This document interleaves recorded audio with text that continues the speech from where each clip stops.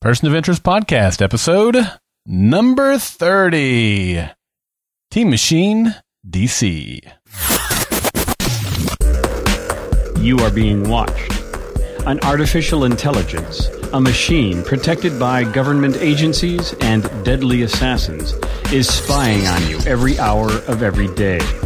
We designed this podcast as a means to share information that will aid in discovering and exploiting anything related to bringing down those who will use the machine to harm and exploit others. If you're listening to this podcast, your number has come up, and you're part of our team.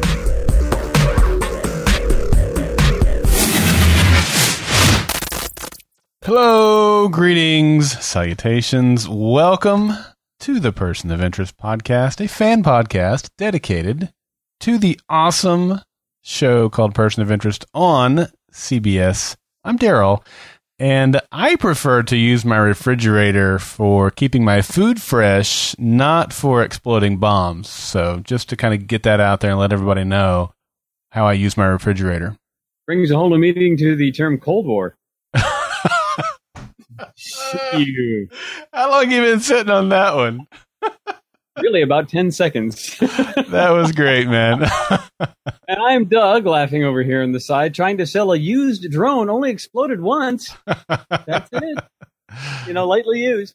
Yeah. Glad to have you with us, folks. Wow. This was a great episode. We are at the third to last episode. We're covering Person of Interest for Season 5, Episode 11, which originally aired July 7th, 2016, entitled Synecdoche. Now, if you, again, had listened to the pre-Season 5 episode of our lovely podcast, you would have heard that Synecdoche is a literary device, and I'm not really, much on literary devices. I usually break them, but it uses a part of something. It's when you talk about a part of something to represent the whole, or even when you use the whole to represent a part of something. Synecdoche may also use larger groups to refer to smaller groups, back and forth, whatever. So it's calling something by the name of the material it's made of, or maybe refer to something in a container or packaging by the name of the container. Anyway, so some examples. The phrase graybeard sometimes refers to an old man. Oh, he's just a graybeard, whatever. Well, you're referring to his one piece of him, the gray beard, referring to the whole, the old man. Sometimes people will say we sent 200 sails out to attack the enemy. A sail is part of the whole ship. Boots in the ground. I mean, not just boots in the ground, it's actually complete soldiers, but there you go. And I like this particular one, the word suit to refer to a businessman. Oh, you got to pass it by the suits. Or the man in the suit, yes. So that kind of thing. That's what a synecdoche is. Now, as I was watching the episode, I was trying to figure out what is it that they're referring to. Yeah, me too. Yeah. What'd you come up with? I thought maybe... Was it the president as a stand-in for the whole world? Take him down, the whole world falls? Or is it the previous numbers who are representing all of Team Machine, the three that we had at the end there?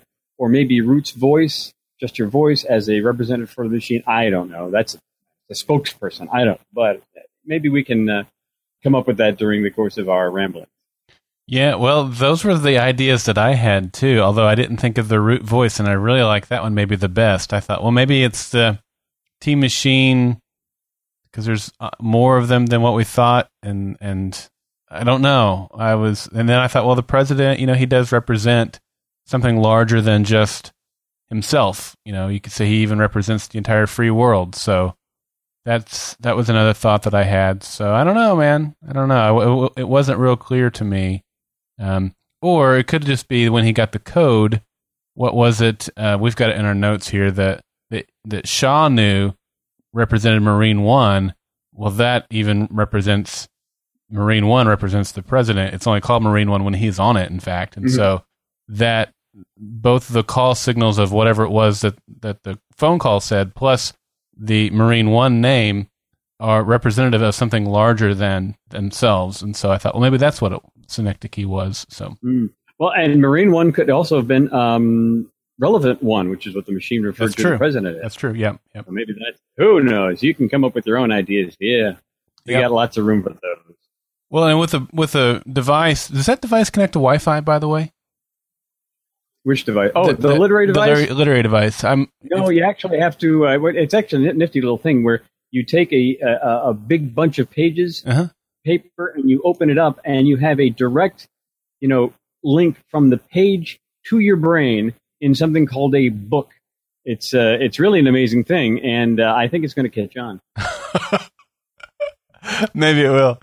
But with a literary device like that, I mean, there were no doubt various and sundry synecdoches in use during this episode. So take your pick. I've always mispronounced that. I have always mispronounced that. I had no idea, but I learned it for this episode. Well, I'm glad you did, because I didn't know how to pronounce it. In fact, until I heard you say it just now, I was like, okay, now it's fresh in the brain. So you could have pronounced it however you wanted, and I would have followed suit. Well, cool. That's our vocabulary word for the day. That's right. Vocabulary test. You can go to the water cooler tomorrow, impress your friends and boss with that. So anyway, this episode was written by J.C. Heldrick and Joshua Brown. So if you ever have a chance encounter with either of them, they could tell you what they meant when they called it synecdoche. And this was directed by Tim Matheson. Wonderful job, folks. It was great. I really liked this one. As far as ratings go, it got a 1.0 rating with 6.36 million viewers. That's about average for this season. Mm-hmm. With 6.36 million viewers, that's slightly fewer viewers, but a better rating than the two lead-ins, NCIS and NCIS New Orleans. So, that gives you an idea of how well it's doing. It's still doing pretty well in its last season, even though it's the ratings are kind of soft versus the last at least 2 years that we've been looking at it. It won its time slot. It was the best in its time slot. And overall for the evening, it was fourth in terms of viewers. So, again, this is fourth in terms of viewers, and two of those were the lead-ins to it. So, this is a ratings winner, I think, especially for Thursday or for Tuesday nights. And it's too bad that this had to go away only because, CBS wasn't making the money on it. Warner Brothers was. Yeah, it is a shame. That's what they did with Supergirl, too. They put it off to pasture at the CW, where I think it will just be a mega hit over there. They're going to keep it around for a long time. So that's the way it works. We've talked about that. I think we've beat that dead horse, but we've got lots to talk about today in this episode. We got a lot of comments about our last episode, which covered episodes 9 and 10. We got one comment that came in. I won't repeat the listener's name. I'll keep Dotch anonymous. But he said that we were too long-winded, which, sorry, man. We had a lot to talk about. Lots of great feedback. Some marathons would finish sooner. Yeah. But like I said, we'll keep that identity secret. We also got some several feedbacks in, and some of them were like Scott here, who let us know something that we overlooked. Here's Scott. Hey, Daryl, this is Scott from Cape Cod calling about Person of Interest. I'm halfway through the Person of Interest, your Person of Interest podcast, where you call it Eulogy for Elias and Requiem for Ruth. And you're at the point where you and Doug are talking about waiting for the yellow box to come around Fusco. Now, you did figure out that it was in the opening credits of the next episode.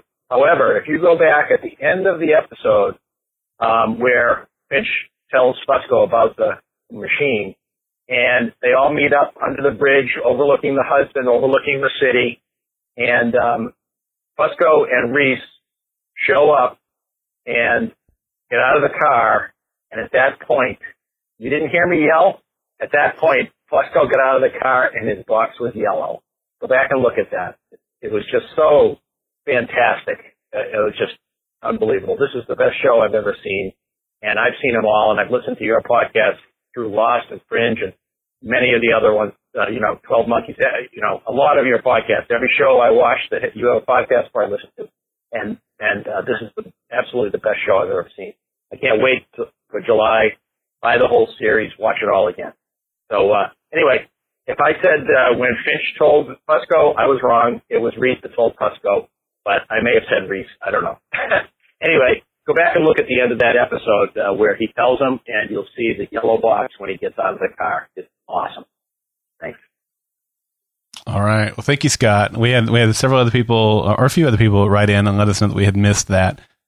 So thank you guys for keeping us straight. I don't know how we both missed that. I know I watched it twice. I think you did too. So we have no excuse. And we appreciate you keeping us in line. Oh man, it's so humbling. That's all right. That's what we're all stronger together. And he mentioned he's going to get season 5 when it comes out on DVD. I mentioned it last week, but I didn't give the date, and I was right. It is mid-July. Specifically, I've got it pulled up here. July 19th is when it's available on Amazon. You can go ahead and pre-order it right now, so you can get the complete series, or just season 5 if you already have the others, July 19th. And if you want to get that using our code and give us a little kickback, you can go to goldenspiralmedia.com/Amazon.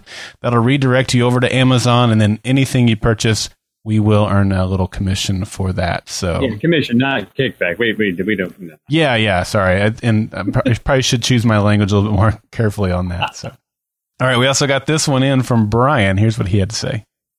This is Brian from Canada regarding the Person of Interest podcast. And it's regarding the most recent podcast for Season 5, Episodes 9 and 10, Eulogy for Elias, Requiem for Root. You ponder why Lionel was not read in until now, and that logic may have been flawed by the writers, considering that after the cafe patio opening of Season 5, Episode 10, where Harold met Grace originally, his cover is blown based upon his past actions, and when he discusses this with Root, they both agree that Samaritan was tracking their past behavior now for anomalies. Samaritan also interprets the lack of gang interaction around the Double Bs as an anomaly and sends the troops after Harold. We're also led to understand that the machine and Samaritan can now likely start to predict individual behavior. If you can accept that Reese, Shaw, Root, and of course Harold are professionals, and the latter two are experts in understanding the AI, we are shown what happens even when an expert makes a mistake. Lionel, as great as his character has developed, is not on the same page as the other four, thus knowing could have likely got him killed long ago. Amy Acker mentioned in Dallas to get the Kleenex out, so who knows if Lionel may pay for this knowledge with his life. I hope not, and the same for others, but it seems that we may not be looking forward to a happy ending for our team of protagonists. Yeah, that's right. Yeah, and I was at Fan Expo Dallas over the weekend and didn't get the chance to meet with Amy one-on-one, unfortunately. We did have that request, and we were hoping it would be granted, and it did not. So, but I did get to attend the panel, and if you're listening to this, I'm assuming that you're subscribed and you already heard that. But if you're listening to this podcast and you haven't heard the Amy Acker panel, it's in the feed. It's in the podcast feed. It's about 45 minutes long. And, she couldn't say too much. She did tease quite a bit, and she towed the line pretty close on a couple of things. Although she mentioned one of the things that she towed the line on was that she said she was back the very next week after having been killed. So I thought that meant that we were going to see Amy Acker in this episode, and she wasn't just referring to the voice, because the voice doesn't seem like that big of a deal. Like, would she even have to go on set? You could go to a voice, wherever they do voiceovers for that. And so, but maybe that's enough of the same place where she saw some of the same people. I don't know, right? So, but that's all we got of her this, unless there was something that got cut, maybe. But we didn't see Amy Acker physically on screen this week. So that was one of the things that she said was, I was killed, and then the very next week, I was back again. And so I can only presume something got cut, or she was talking about her voiceover work, which we kind of assumed when the machine took over her voice at the end of the last episode. So, but anyway, that was a really good one. And she did warn us, and the producers had also warned us earlier in the season that there was going to be some sadness coming our way. So I don't think Root and Elias are going to be the end of our sadness, Doug. I just don't know. That's really the reason why we started the Live Another Day contest, because their comments led us to believe that there was going to be a pretty high death count. And so that's kind of what led to that conversation, which then led to, the contest. So we'll see. We have 2 episodes left. Yeah, we're coming down to when a lot of people were predicting some people kicking the bucket. So we should start seeing some things happen really cool. Nothing, cool, but something have to change in the contest. Thank you. Yeah, nothing cooler than all of our heroes dying, Doug. Thanks. All right. Okay. Maybe you should choose your words more carefully.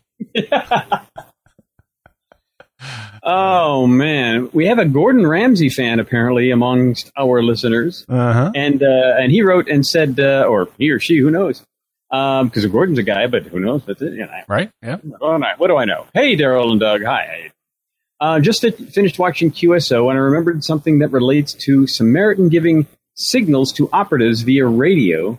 And after racking my brain, I finally encountered this article on number stations, which after reading gave me the creeps. Anyway, it might be a good piece for surveillance in the news. Enjoy the article. I'll be catching up with the next few episodes soon.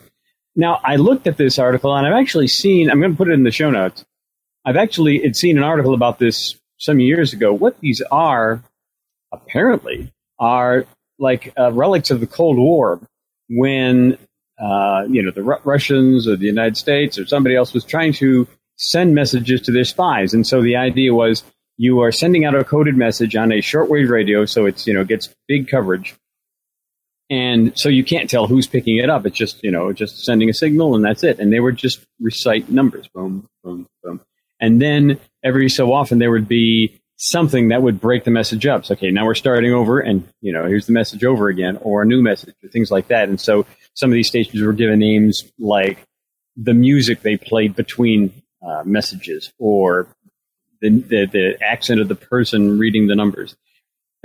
Numbers, interestingly, being this person of interest. So, yeah, that's been around a while, and there were a lot of shortwave radio people would, try to, find those stations out and try to listen to them and see if they could break the code. But some of them are still, I think, just cranking away out there. Mm-hmm. Really weird. Yeah, that is kind of creepy. Yep. But, yeah, I'll add that to the show. It's really cool. We also got this in from Jason. He says, have you done a roundup of all the ratings, DVR, catch-up, and live combined to get a feel of how many viewers there have been, considering the episodes have been all over the place? And I have not. I know you have a magical spreadsheet of joy. Doug, have you done that? As far as all the ratings, DVR, catch-up, live, and all that, the short answer is no. Okay. The long answer is not really. I get the numbers from the day of, the day of, and that's pretty much all I do as far as getting that. Okay, that's the even longer answer. Yeah. Okay. Alrighty, and then Aaron wanted to. Hey, he must have missed a lot here, because he didn't get a chance to write this, and he wrote this in a little later. And wow, he talked about the day the world went away. He said it's such an appropriate title for the events of the 100th episode. The alternate titles for the day the world went away would be more like, no, why? Or, no, not rude, why, writers, why? That's the good. Title, again, worked too. Given the details to the opening credits, I wonder if we'll see Amy doing the intro speech for the final 2 episodes, given next week is an AU episode. What does AU mean? Acker Unleashed? I'm not sure you get what AU means. Alternate universe? Alternate universe? Don't think so. The Blueverse, yes. It would be fitting, given she's now Mac Root, and definitely speaks for the machine now. So Machine, Root, Mac Root. The end park scene wide shot was a nice callback to the pilot. Amy totally stole the standoff scene. You can't live with killing me, and I can't live without you. I don't know what's going to happen next, but I'm ready if you are. Had they gotten a full 22-episode season, I wonder if we would have seen more from the shoot reunion.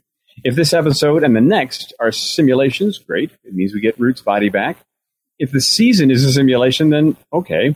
Or maybe even half the season is a simulation, then okay. But if they say the whole season is a simulation, then I'm personally going to feel disappointed. I agree. Mm-hmm. Not that it's completely unbelievable to this world, but it would just feel disappointing some that the whole thing felt like a waste of time. The show is great.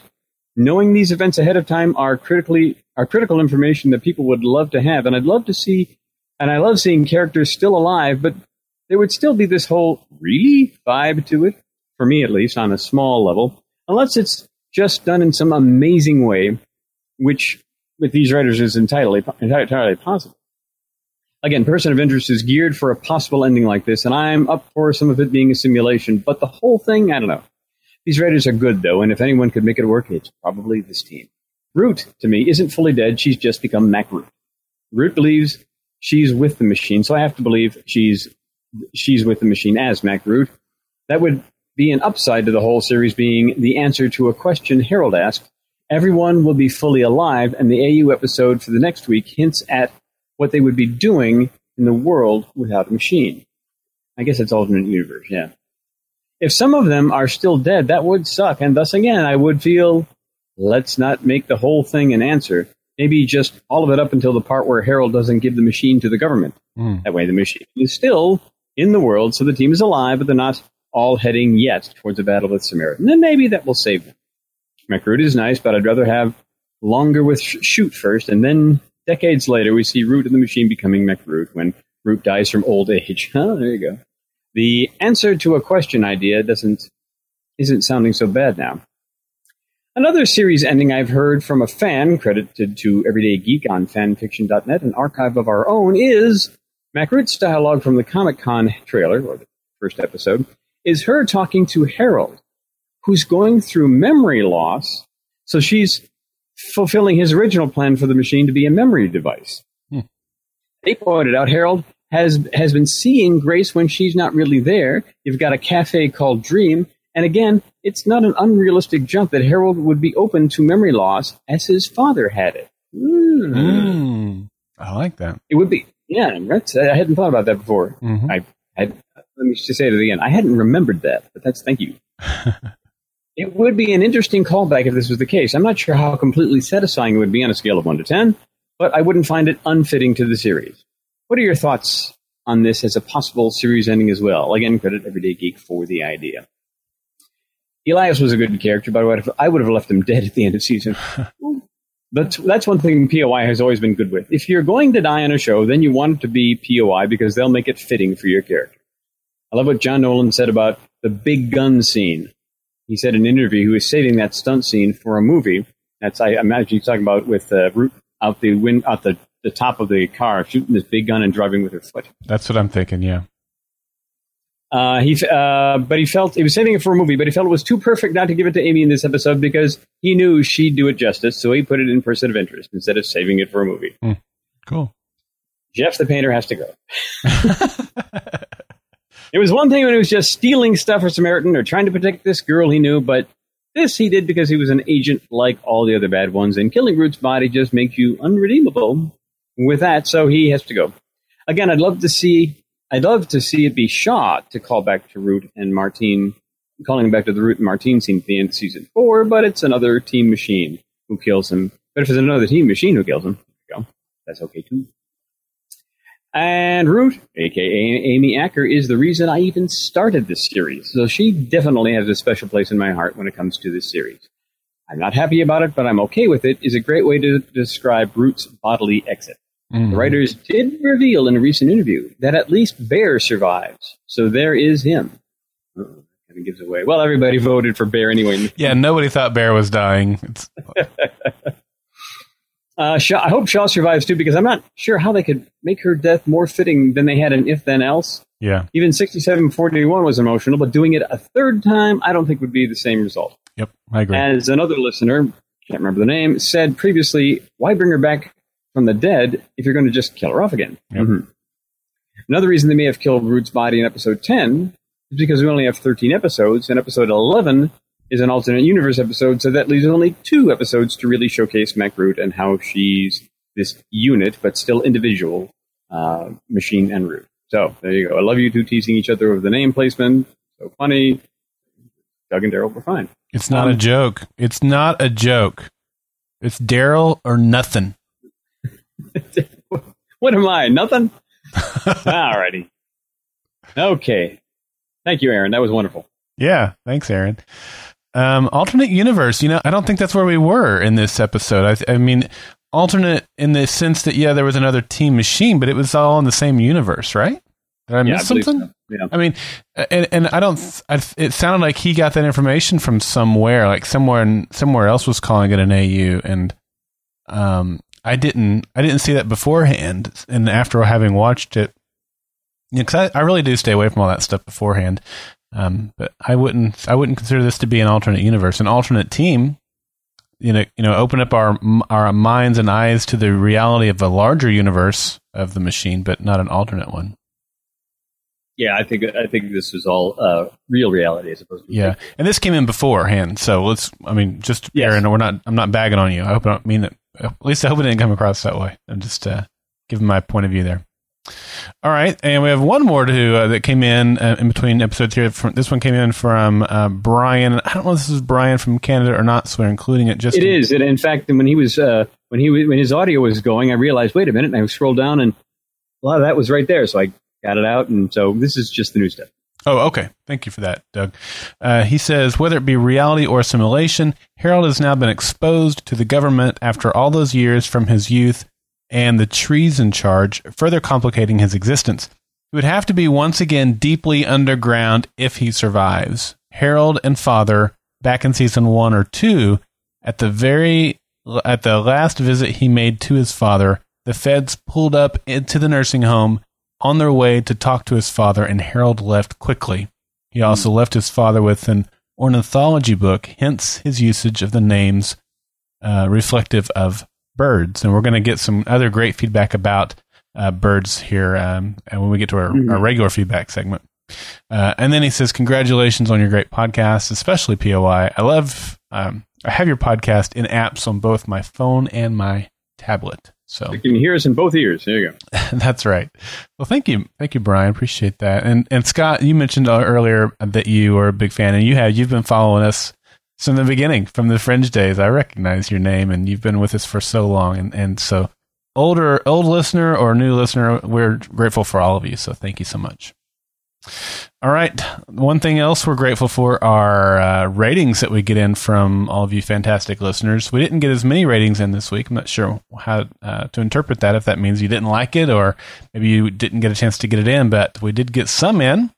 I'll kick it off with mine, which was 9 turns on the merry-go-round. I gave it 10 pot shots at POTUS. I really like this episode. This is good. I like your rating. Zachary Chong gave it 9.5. People of the Past. Very nice. Benjamin Jensen gave it 9. If Amy leaves, her husband comes.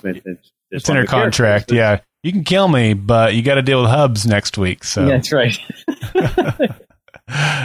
Team Yellow Box gave it 7. I miss you, Roots. 7? Oh man. Bad Wobot gave it 9 doomed backdoor pilots. You got it. Linda is Lost gave it 8.5 ornithological metaphors, which relates to her feedback that I've already teased, and now I'm teasing it again because we tease like that.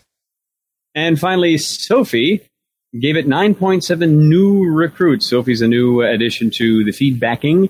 And we'll see her feedback a little later in the... we'll tease that too. Man, alive. You guys are going to be all psyched for this feedback. That's right. It's going to be amazeballs with glitter. Got to be better with glitter, yeah. All right, Douglas. Let's talk about this fantastic episode. Got really 2 storylines that we're dealing with here. We have the Harold storyline where he's going off to San Antonio, and then we have the rest of the team back in New York, initially dealing with the burial of Root at an anonymous grave. And this was a really sad way to to begin the episode. It's raining, and I'm wondering as I'm watching this, did they, was that, sometimes they get the fire hose, right, and make it look like it's raining? Or was that actually a rainy day in New York and they were like, this is perfect? Whichever it was, it needed to be a rainy day when they buried our favorite character. My favorite character. Yeah. It was just, like you said, it was a pauper's grave, unmarked, just a number. And Fusco got the last word. Rest in peace, Cocoa Puffs. Which was great. Yeah. I looked at her grave did have a marker on it, and it was 050313. And I looked to see, what episode would have aired around that time. And so that would have been, I have it pulled up here. I guess I scrolled down. Here it is. So So if you take that and turn it into a date, that's May 3rd, 2013. There was not an episode on that date, but on May 2nd, 2013, there was an episode. It was called Zero Day, which was an amazing episode. That's where we get Thornhill, and that's the one. The machine calls on the phone, and like they're all trapped, and the machine, they like transfer the phone to the other phone. And so Root and Reese can both hear, if I remember right. And it's like, it ends with, "Can you hear me?" And then that's like how the episode ends. It was a great, great episode. It was the season finale, wasn't it? No, it was a penultimate episode, Doug. Oh, penultimate there, yeah. There's your other vocabulary word of the day. That's right. I get to use that more next week as your preview. I read through the review of that or the recap of that, and I mean, I could maybe force some, hey, here's why they did that, because this was the day after that, maybe. Nah, I don't know. I don't think it means anything. As much as I want it to, her grave marker to mean something, if that date is significant, it's lost on me. So all of you listening, if you picked up on a significant meaning there, let us know. But it seems like it. I mean, that's a number that's a date, and it's a date that falls within the timeline of our series. So I'd like to think it means something, but I couldn't figure it out. Now, it could be a European style date. So this could be March 5th. Okay, let me scroll up and see what aired on March 5th. Instead of May 3rd. Nothing. March 7th would have been the closest episode. That episode was Proteus. Yeah. So anyway, all right. That's your job, folks. Get out there and do the legwork, and we'll just talk about it. I did some legwork. It just didn't result with anything. Don't make it sound like I'm lazy. Good. No. It was good. All good. I love the next shot they had of Shaw on the playground. I mean, that was just, they're just needling you one more time, a little poke to the old emotions there, because that's, in all the simulations, that was kind of where she wound up and killed herself in many of those. And she's feeling for the implant, making sure that, is it still there? Is it not, so that was, it kind of shows, and we see a little later as well, but she is still not entirely sure she's out of the sim. I mean, she went from South Africa to New York City via the desert Southwest and is still not entirely sure that she is out of that. So that's, I think that's reasonable. I think that's perfectly reasonable. Yeah. Now, I'm going to ask a stupid question, Doug. She keeps, touching the back of her head. She did it last episode, too, and I don't think we really discussed it that much, if at all. She did it a couple of times in this episode. And when they show that close-up, which they did in this episode, I don't see a wound there or anything. So was the implant did that only exist in the simulation so did she actually not ever really have an implant put into her? I don't think she ever had an implant. I think, like in the simulation she did, but I believe that was also the location of one of the electrodes that was either monitoring her or helping to create the simulation. It was maybe not just the goggles and whatnot. So and she was feeling that maybe, both in the sim and maybe in the sim, the tracker was put in there because there was an electrode there in the real life. So and that makes a lot of sense. And I was thinking that the implant was there in real life, even when she was touching it last week. I thought she's touching it, but just to try to figure out reality. But when we got the close up this week and there was no wound there, I thought, well, I guess that was only in the simulation. It wasn't actually really there. And she is not ready to jump into a new number. It's like, one thing after another. I'm not going to do this anymore. She shouldn't be. I mean, this is what we've said before. I mean, Root was the same way, where it's like, look, why are we taking numbers from the machine? We have a bigger objective here, and that's where she's at. She's like, I'm done helping grandmas cross the street. And I love, we don't really talk about John a whole lot. Well, really, we should break that further and just say we don't talk about Jim a whole lot. I mean, Jim is an actor. I think in this show, he just kind of flies under the radar because his character is just whispery, calm, collected, kicking butt. He's amazing, but because he's so even all the time, I don't think that we really spend a lot of time talking about the work that Jim has done on this show, and he's been spectacular. And to me, this episode was one of those where Jim kind of got to take the lead a little bit. Reese did, and therefore Jim, because Finch is out of the picture. Finch is off doing his own thing. And so, like, in this scene here, for me, when he's there with Shaw and trying to get her back on task, even though she doesn't want to be, she's mourning and grieving in her own way for a woman who doesn't really have the ability to emote. And she's going to use that as kind of motivation when it comes to interrogation time a little bit later in the episode. Is here's a guy who can emote, and he's squandering those relationships. She's lost her deepest relationship, and she can't really emote about it. You know, she's just not wired that way. Never has been. And so anyway, Reese is trying to get her back in, you know, in as best he can. And so Jim was given a little bit more there to work with. It wasn't just the same even Reese that we always get. He's doing a little bit more, and it was nice to see that. Earlier in this season, we've seen him smile a few times. You know, even though it was in the simulation when they were in the diner together, we saw him smile. We don't see him smile a whole lot. He's got a great smile.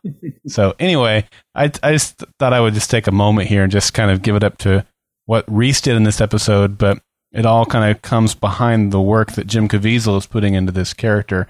And some of the things he does are very subtle and nuanced, but that doesn't mean that they're not fantastic. So anyway. And he's up against Amy Acker, who is very, not emotional per se, but you know, very bubbly. Yes, there you go. For want of a better term. Yeah. You know, so that there's a real contrast there. You've got Fusco, who is, you know, kind of a stereotypical New York cop. And he's very colorful, and he's got the funny words and the names for people and things like that. And so he's got to work with those, you know, up against them. And like you said, he kind of usually is in the background doing a job, you know.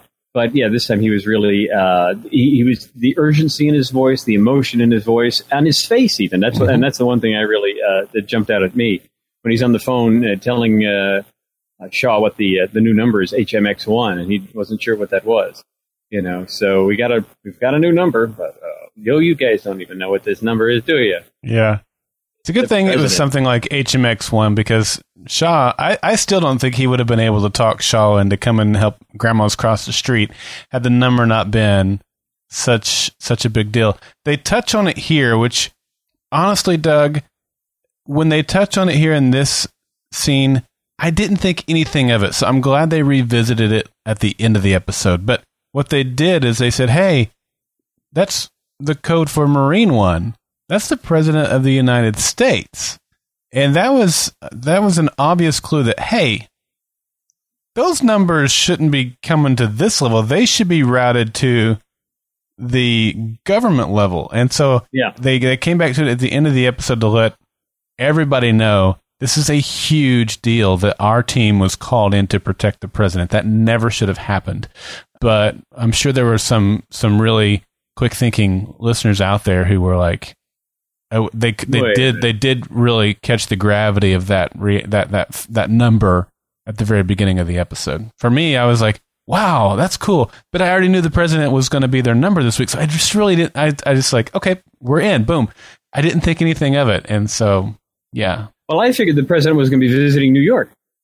Yeah, that's true. I honestly didn't think about that, but I didn't know how they were going to cross paths, because it's not really something that they would normally do. And of course, Thornhill had to step in to help those paths connect. Yeah, that was nice to bring back that name at least. We've seen it dropped every so often. It was nice to get the, that's still back out there. It's, the machine is still running Thornhill Enterprises and coming up with new identities. And I guess that's how Root was getting hers. Yep. And when of course, they set up the drama. It was really great where she yells, Shaw's yelling at the camera there, and you see kind of the circular, zeroing in on Samaritan, and this car pulls up. It's like, oh, here come the guns. No. Yeah. It's agents of Thornhill. Well, it even said dispatch agents or dispatch, goons, essentially. And agents of Thornhill. Was that like Agents of S.H.I.E.L.D.? I'm not quite. It's something like that. Yeah, Agents of Thornhill, yeah. But when he drives off, and the Samaritan POV changes because now the new identity has been the hook has been set. It said, calling off or canceling agents or something like that. So it worked. Yeah. That's Machine is now, really doing more than just reciting numbers to the team and saying, handle it. Yep. So that gets her into this $50,000 plate fundraiser, and she doesn't get a +1. So John's got to find his own way in. And this was really cool. I didn't see it coming at all. I thought it was really, really weird that we got Logan Pierce. I didn't think that was weird. I thought it was cool. But then when we get, is it Jeremy? Who's the guy we get later on? Yeah, I believe so. Joey Durbin. Yes. I thought, well, that's really weird. Why are they giving us 2 callbacks? I don't feel the need for this. And then, of course, we get Harper. And, Harper's a fresh, thing, and we got a lot of her last season. So, again, I thought, okay, well, cool. Harper's back, too. Why not? So when they tied it all in at the end of the episode, I was like, I never saw that coming. But especially here at the beginning, Logan Pierce shows up perfect. And when you realize on the rewatch that what Logan's purpose is, at first it was like, well, that was kind of lucky timing on Reese's part. No, it wasn't. There was nothing lucky about that. He showed up right when he was supposed to because he is looking out for Reese. Reese is his number. And so that's really cool on the rewatch. Now, and Joey was not, Logan kind of worked his way into, the connection there made sense because it got Reese into the cocktail party. Yeah. The Harper appearance got Fusco out of a tight spot. Yep. The Joey Durbin thing, that was a little forced, except that later on it pays off. But at that moment, it's like, hey, want to do lunch? It didn't quite. I was, and this is. And I didn't think about this until later that Reese was saying, "I think I've been made. I feel like I'm being watched." Well, you are being watched. You're being watched. But it was not just the machine, and partially that, but also it was the members of Team Machine DC. That was really well done. I really enjoyed how they kind of brought that all together. Yeah. So that was so cool. Now. I guess this is as good a time as any since we are kind of talking about their role, but we had one of the ratings that said this is a failed backdoor pilot. We named our episode Team Machine DC, which is something CBS likes to do. We have CSI Miami and CSI Cyber, NCIS Los Angeles, and New Orleans and all these other things. So this was their chance to do a person of interest DC and start the franchise. I don't think it was meant to be a backdoor pilot.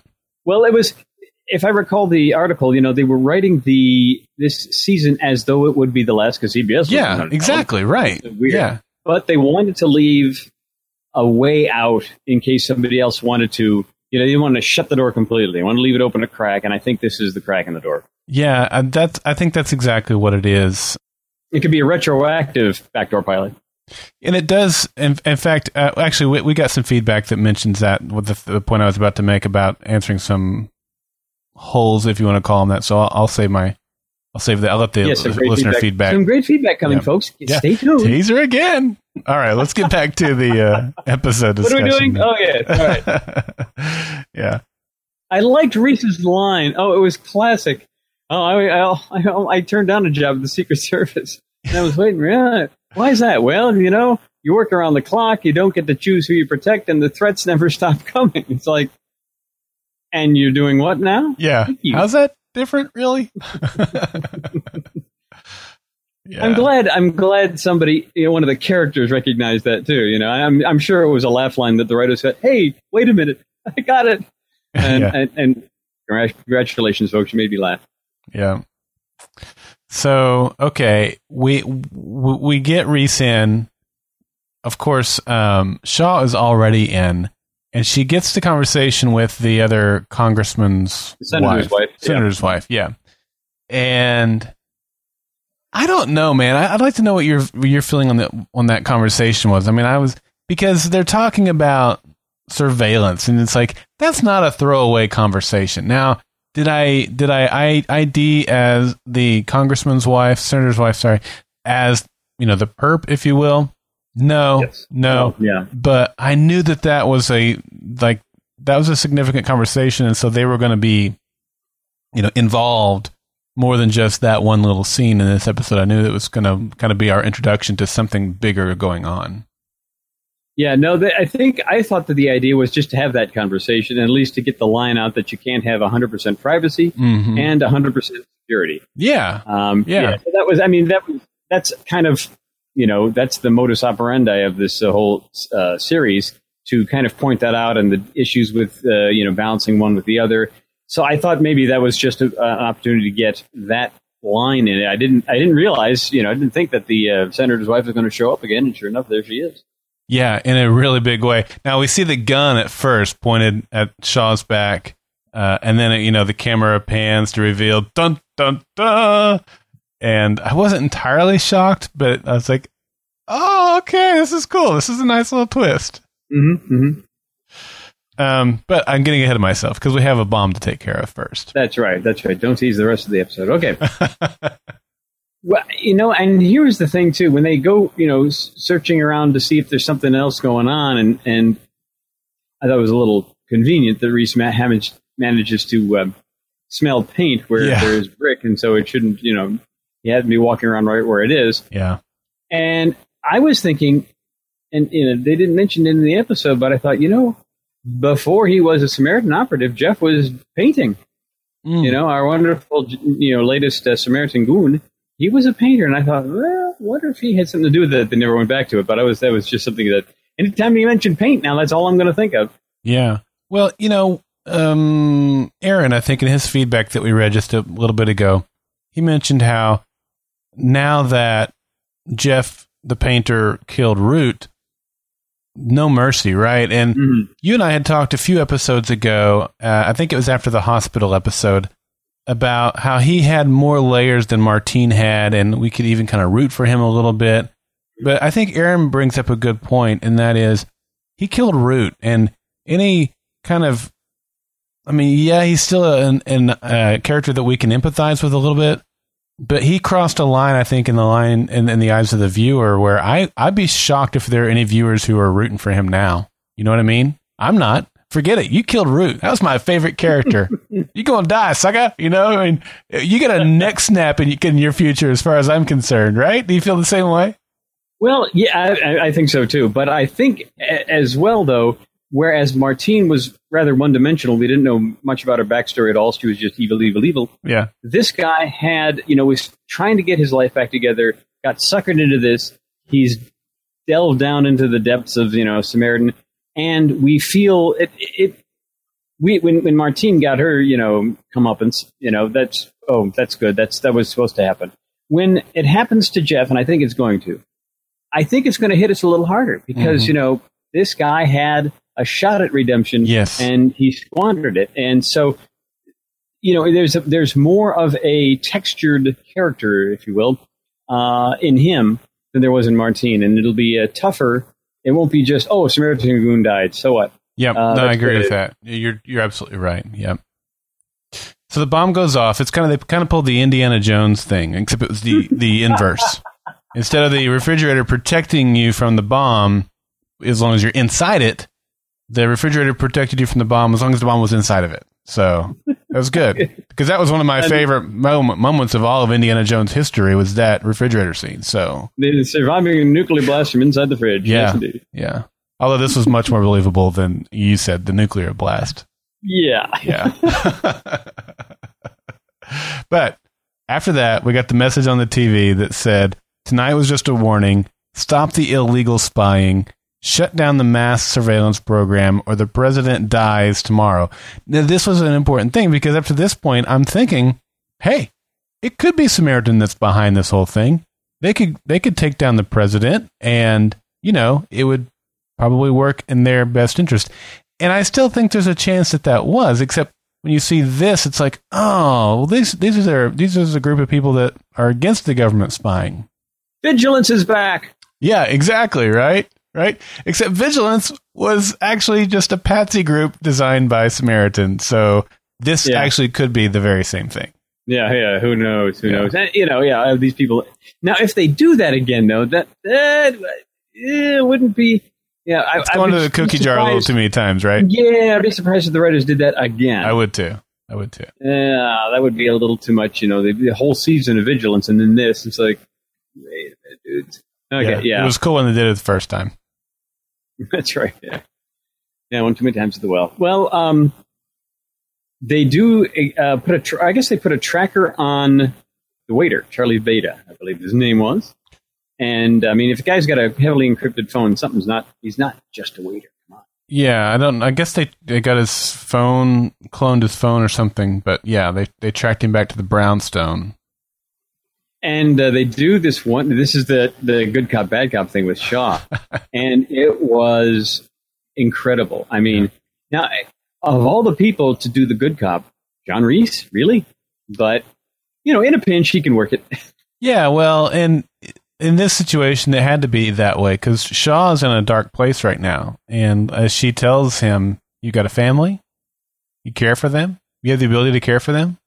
And you're going to make decisions like this?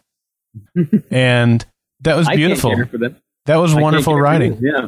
That's that type of stuff that, I mean, Shaw's a hard head to get into. And these little windows that give us the insight into her mind are really valuable. So the emotionlessness of Shaw is not. It's been hit a couple of times, not very often, but this really did hit home. They really made it part of the episode, not just here's a little backstory or here's something interesting. She doesn't have an emotion. It was applied into into the interrogation, and even Reese was getting a little uncomfortable with it. Man.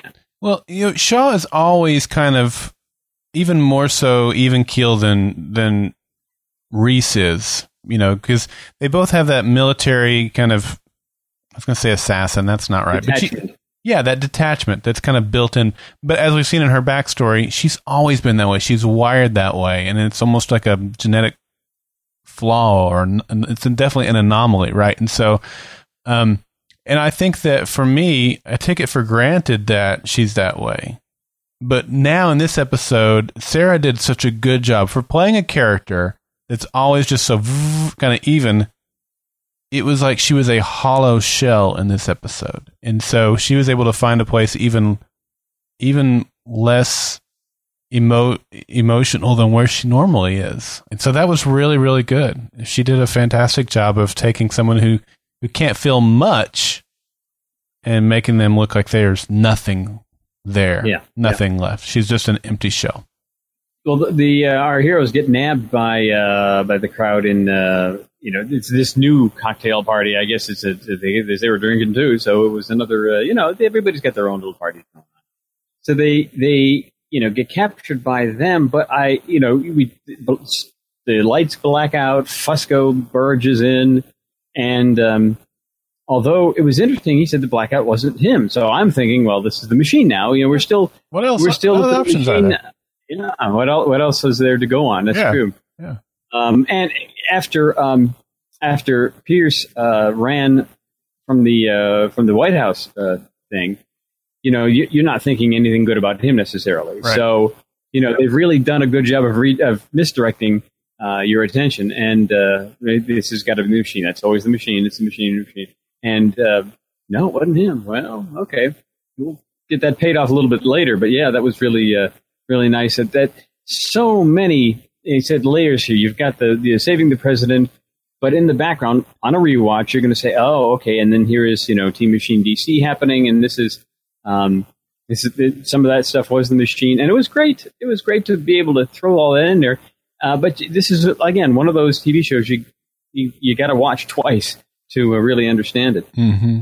Yeah, that's one reason why this episode was so good. It had you, not all the pieces were there, but you didn't know how they connected until they presented them all to you, and then on a rewatch you appreciate the fact that they were there the whole time. Just kind of like Joey, you mentioned it. He seemed completely out of place when Reese first encounters Reese in the courtyard, and he's not. He's completely there on purpose, and it's a great little construct of this story.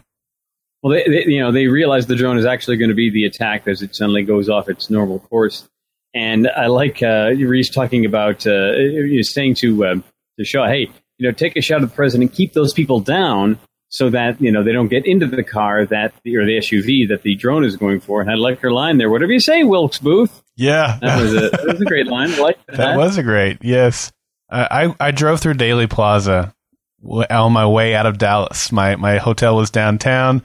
When I left, I drove right down Elm, I think it was, and went through Daly Plaza and down through the Triple Underpass. And I was just like, man, I had never driven the assassination route before. Now that wasn't he came in off of, I think, Commerce, hooked a right, and then went down. But anyway, that where JFK was killed, I mean, I was right there, and that was a little bit weird.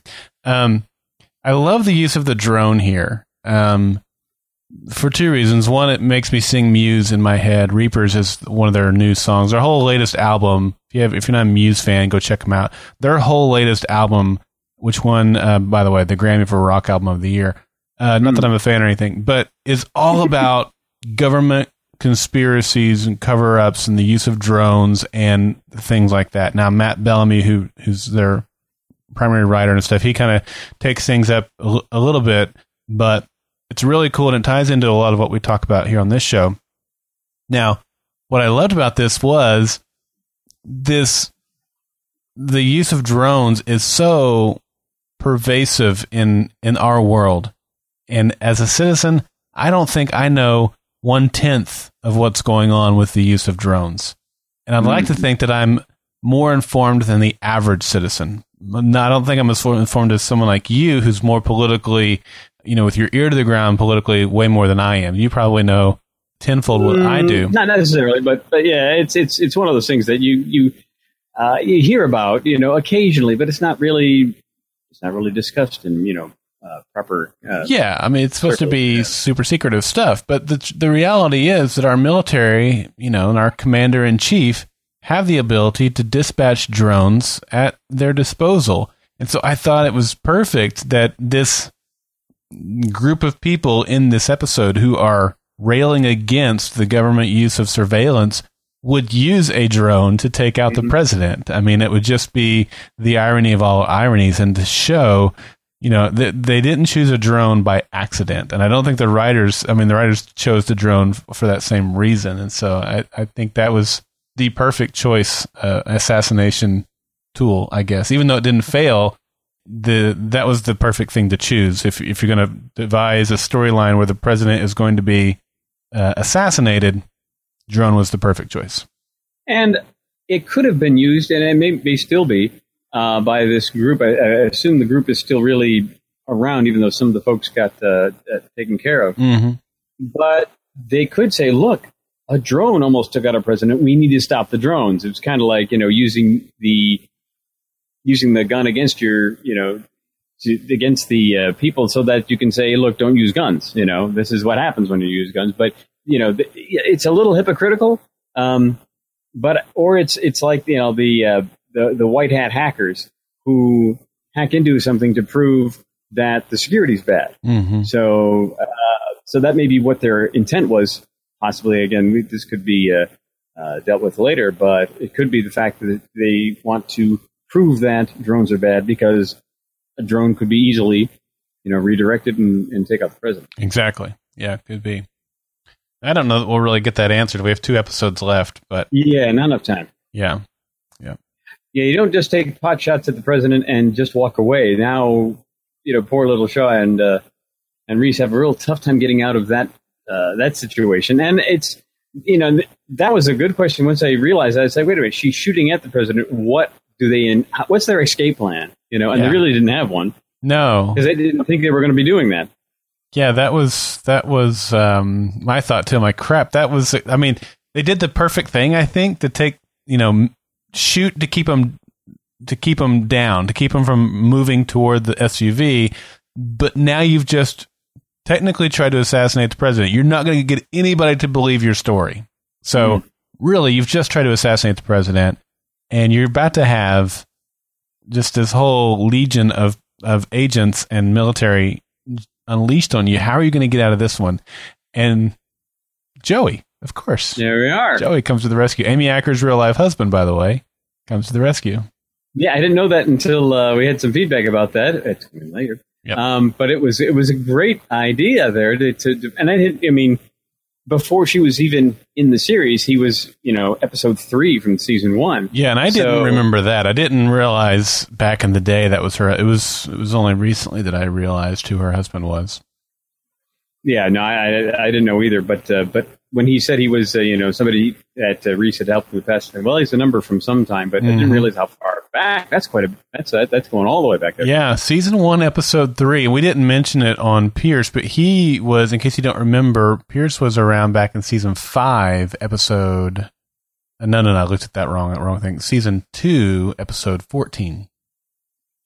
Yeah, he was the what was it? The friend czar, friendship czar, or something like that. The Facebook wannabe thing. Yeah. Yeah, that was cool. It was cool. So we got all that there, and so he shows up. He's got camo for them. They can blend into the with the group that's accompanying the Secret Service. This is where we find out about the fact that it was the president's number was considered irrelevant. Yeah. And that the group, now they said ISA, and I asked some of our helpful folks in the Facebook group, that's Control's crowd, right? That was what replaced Northern Lights with Samaritan. Okay. And so they did nothing about it, considering it, or I guess Samaritan considering it irrelevant. And the machine said, well, if you're considering it irrelevant, I'm going to do something about it. Yeah, that's a huge deal. Now, there was a line, I think Joey gave it, where they were like, Joey, what are you doing here? And he says, there's somebody I need you to meet, or somebody I need to take you to, or something like that. And I thought, this is it. We're getting Control back. This is how it all ties in. This is how they got to Washington. And No, it didn't happen. But I was like on the edge of my seat, just anticipating we're about to see Control and our predictions were coming true. And nope. Sorry. Yep. There was one thing about, and I remember I saw a little earlier, made a note about it, but I can't find it now. Yeah.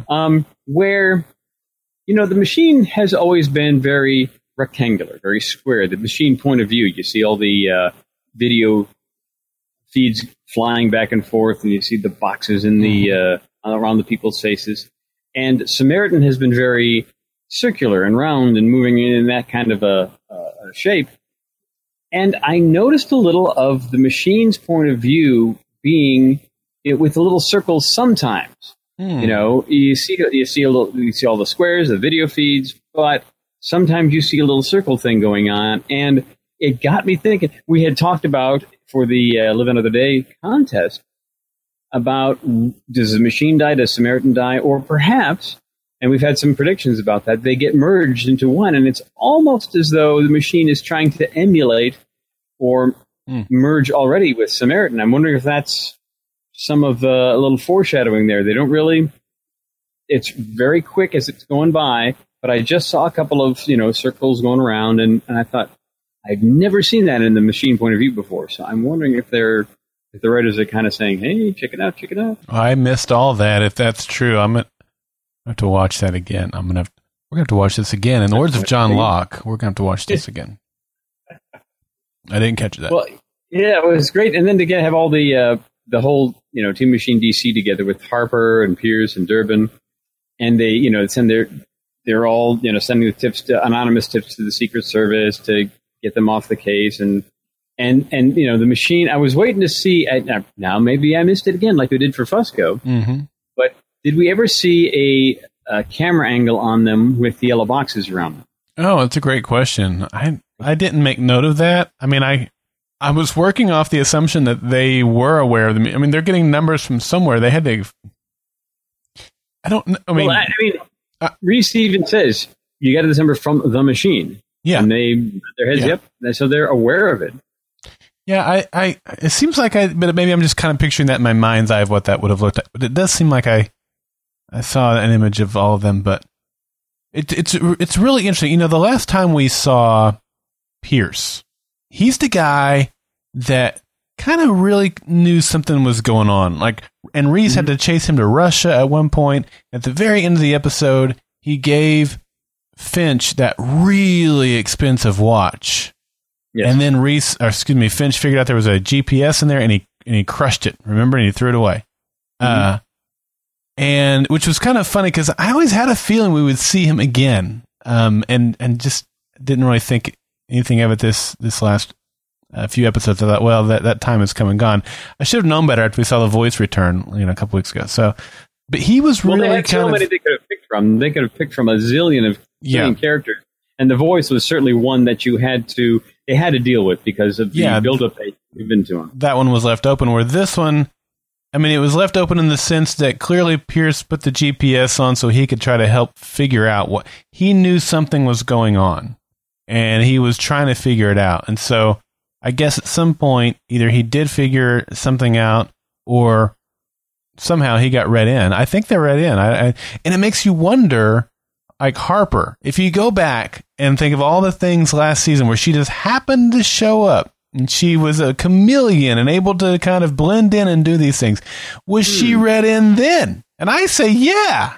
I don't know. But I'd like to think that, and it would make it so much more interesting to think that all this time she's been there kind of helping as the DC team or the B team or however you want to look at it. So I don't know. I was waiting for Fusco to say, does everybody know about this? And that's just me. Yeah.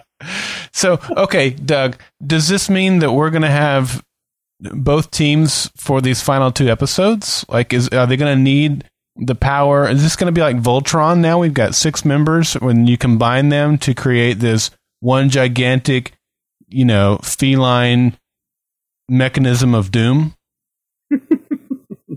Mechanism of doom. I don't know. My guess is I don't think so. I think this has just been an introduction of those characters as being aware of the machine.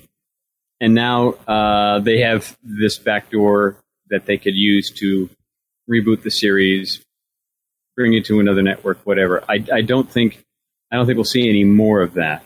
They're the DC group. I think everything else is either happening in New York City or Harold is their new number. Mm-hmm. So maybe they do have to bail out to San Antonio, but I don't think this is going to be, I don't think it's an ongoing thing at this point.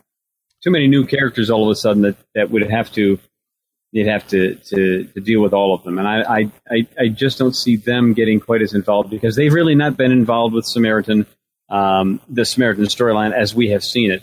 So it would seem like shoehorning them in. I'm going to go the opposite way and say, yes, this was a pretty logical way to beef up the size of our team in a very believable, plausible way. But if that does prove to be the case, and we've heard that there's going to be more blood spilled this season, does that mean that these are going to be our victims of that prophecy?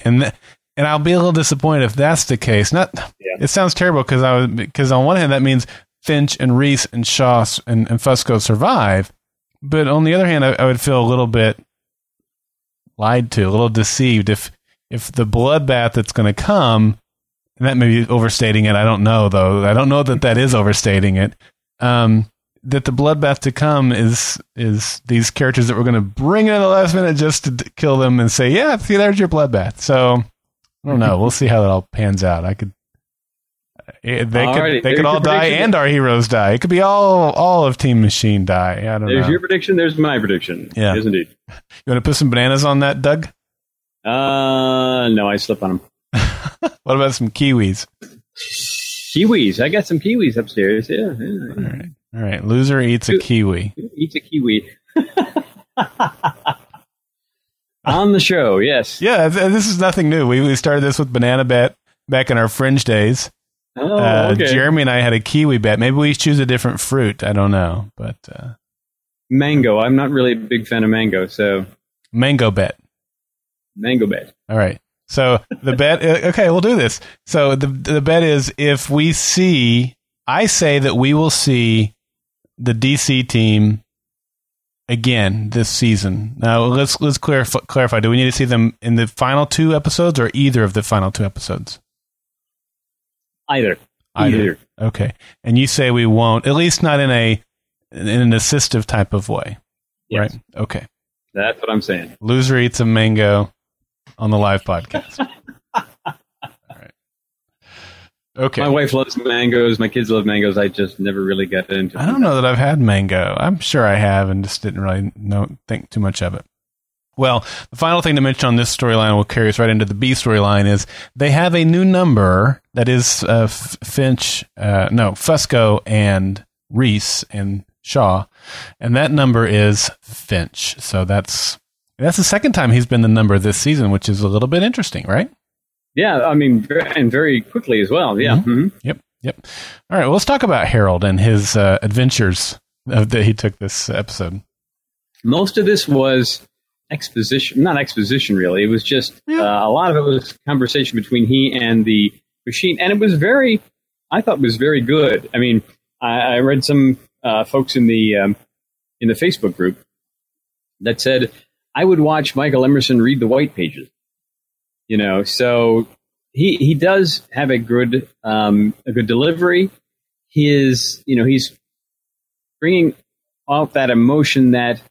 He's been kind of an even keel too. He's been a concerned man. He's been, but not very wildly emotional. In this one, you can kind of see the slow burning still going on. Mm-hmm.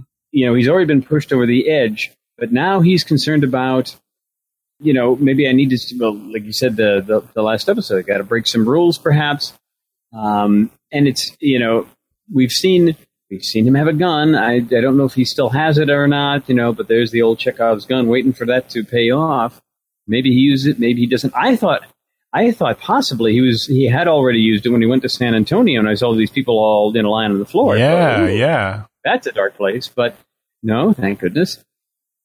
So he's, he first starts talking to the machine while he's got some car trouble and he's not entirely comfortable with hearing her voice coming out of the machine, and I can understand that, especially since Root had been the mostly his foil about what the machine ought to be doing. Yeah, and it was good to see that come full circle by not too long. I mean, by the end of the episode, anyway, we got him saying, "You know what? She had a great voice. I miss it. Why don't you go back to that?" So that was nice to see him kind of working through that, and that would be. Can you imagine, Doug, how? I mean, you've just lost a dear friend, and now she's this voice you hear in your ear. That would be creepy, for sure. That would be creepy. Yeah, I think so. Yeah. Unsettling, very unsettling. Yeah. Some great dialogue, though, from the machine, saying that the machine is saying, I loved her. And Finch says, you don't know how to love. That's not possible. And she says, yeah, you taught me how to love. And she also mentions, the change in Root, the transformation of Root after she encountered Harold. And so some really, really great writing and dialogue again here as we get to see more of the inner thought processes of not only Root but the machine. Yeah, and a little callback to remind people of what Root's origins were. Mm-hmm. Psychopath and kidnapper, and I don't know if there's any element of torture. There may have been hints of that. When she first met Harold and kidnapped him to try to free the machine from what she thought was Harold's constraints. So yeah, it was great to kind of relive that and get a reminder of how far her character had gone, the arc of her character, and she had kind of been redeemed at the end by the guy she had kidnapped originally. Yeah. Ultimately, she saved his life. So there you are. Yeah, it's a great character arc. So good.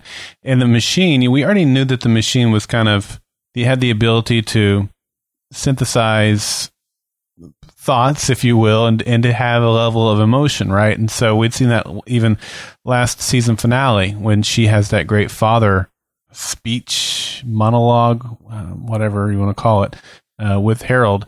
So when she says that she loved Root too, you believe it and you understand it. But then when she says, that she had to watch Root die 12,483 times. Again, the episode If Then Else gave us all the backstory we need to understand that completely. That's powerful. And that kind of makes your heart break for the machine. Can you imagine being in that situation where you're trying as quickly as you can to create a scenario where this person you love doesn't die, and you're able to create 12,483 scenarios before it's too late, and you can't save that person that you love? That's really heartbreaking. Yeah, considering that, the If Then Else episode, like you said, really did bring. This is a callback to that. It was interesting at the time. It was an interesting little idea about chess moves and having to. You can't go through every possible iteration of what could happen, so you've got to narrow it down somehow. And those 12,000 could have been since season end of season 1, beginning of season 2. And maybe more. Maybe the 12,000 was only, the most recent episode where she finally does die, and there's just no good way out of it. And the machine didn't have enough time nor influence, perhaps, on keeping her alive. So, yeah, that's got to be. It gives you a whole different perspective. It's like, when she said that number, it's like, oh, yeah, I hadn't thought about that. So, if there's an emotional element to the machine, then this is even, a bigger hit to her than to most of us. Yeah, exactly. That's exactly right. And that brings us into the kind of the next conversation that they have together. By this time, Harold has made it to a restaurant. He keeps looking over at this guy. We find out later why he's looking at that guy. At the time, we're like, okay, how's this guy going to fit into the situation? Mm-hmm. But the conversation is about pain. And obviously, Harold knows about pain. They're all feeling the pain of loss with Root, but he knows physical pain too. And this was really insightful too, right? Where he's saying that pain is what tethers him to the world. And the machine fires back, oh, is that why you never had surgery, to correct the walk? Yeah, because after the injuries he sustained on the ferry bombing, he says, all of my crimes have gone unpunished, including you.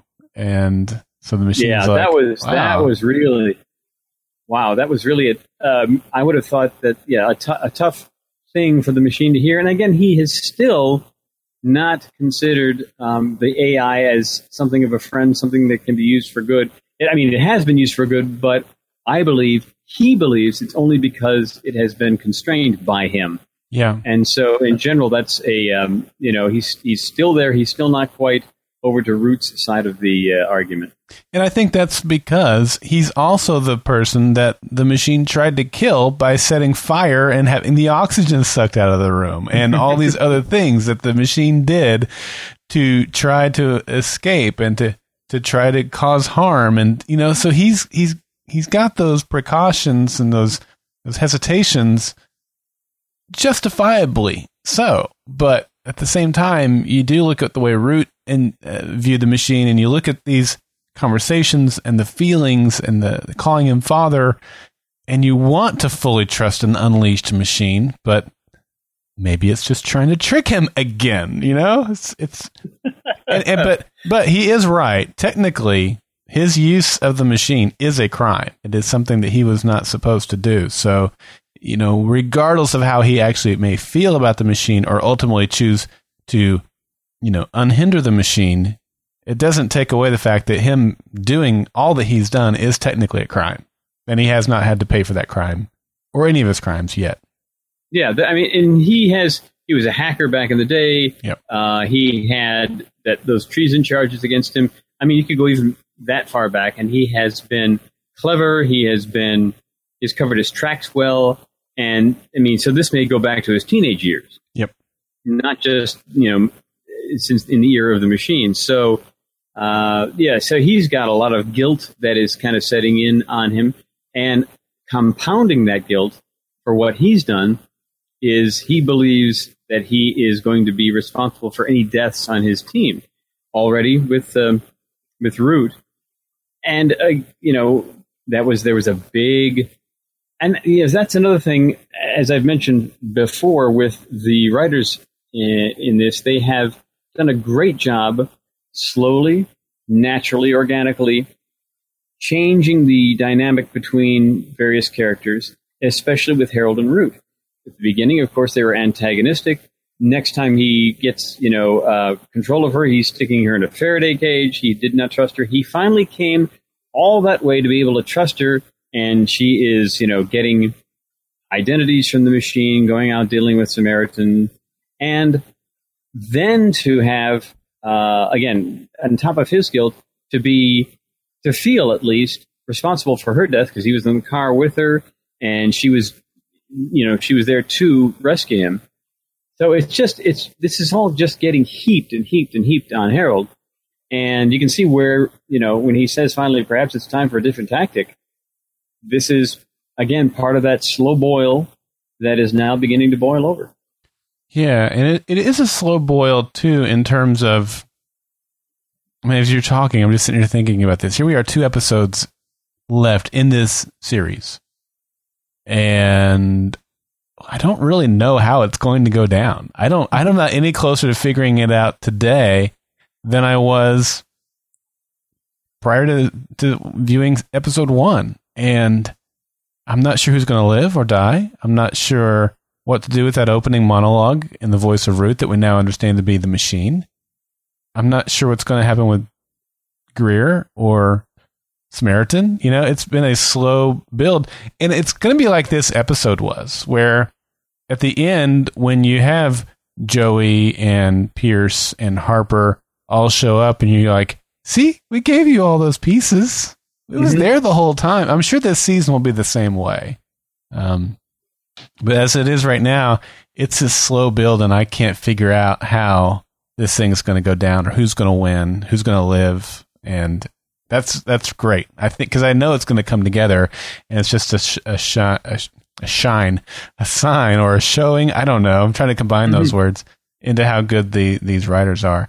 But we do get some clue to that, I think, in this final scene with Finch, where he's at some facility and he's getting this virus called an ICE-9. Now, Doug, I want to ask you, you and I had spoken about viruses earlier in this season, and I think you said that a virus would not be a good way to take down the machine, to Samaritan. Am I remembering that right? Can you refresh my memory on that?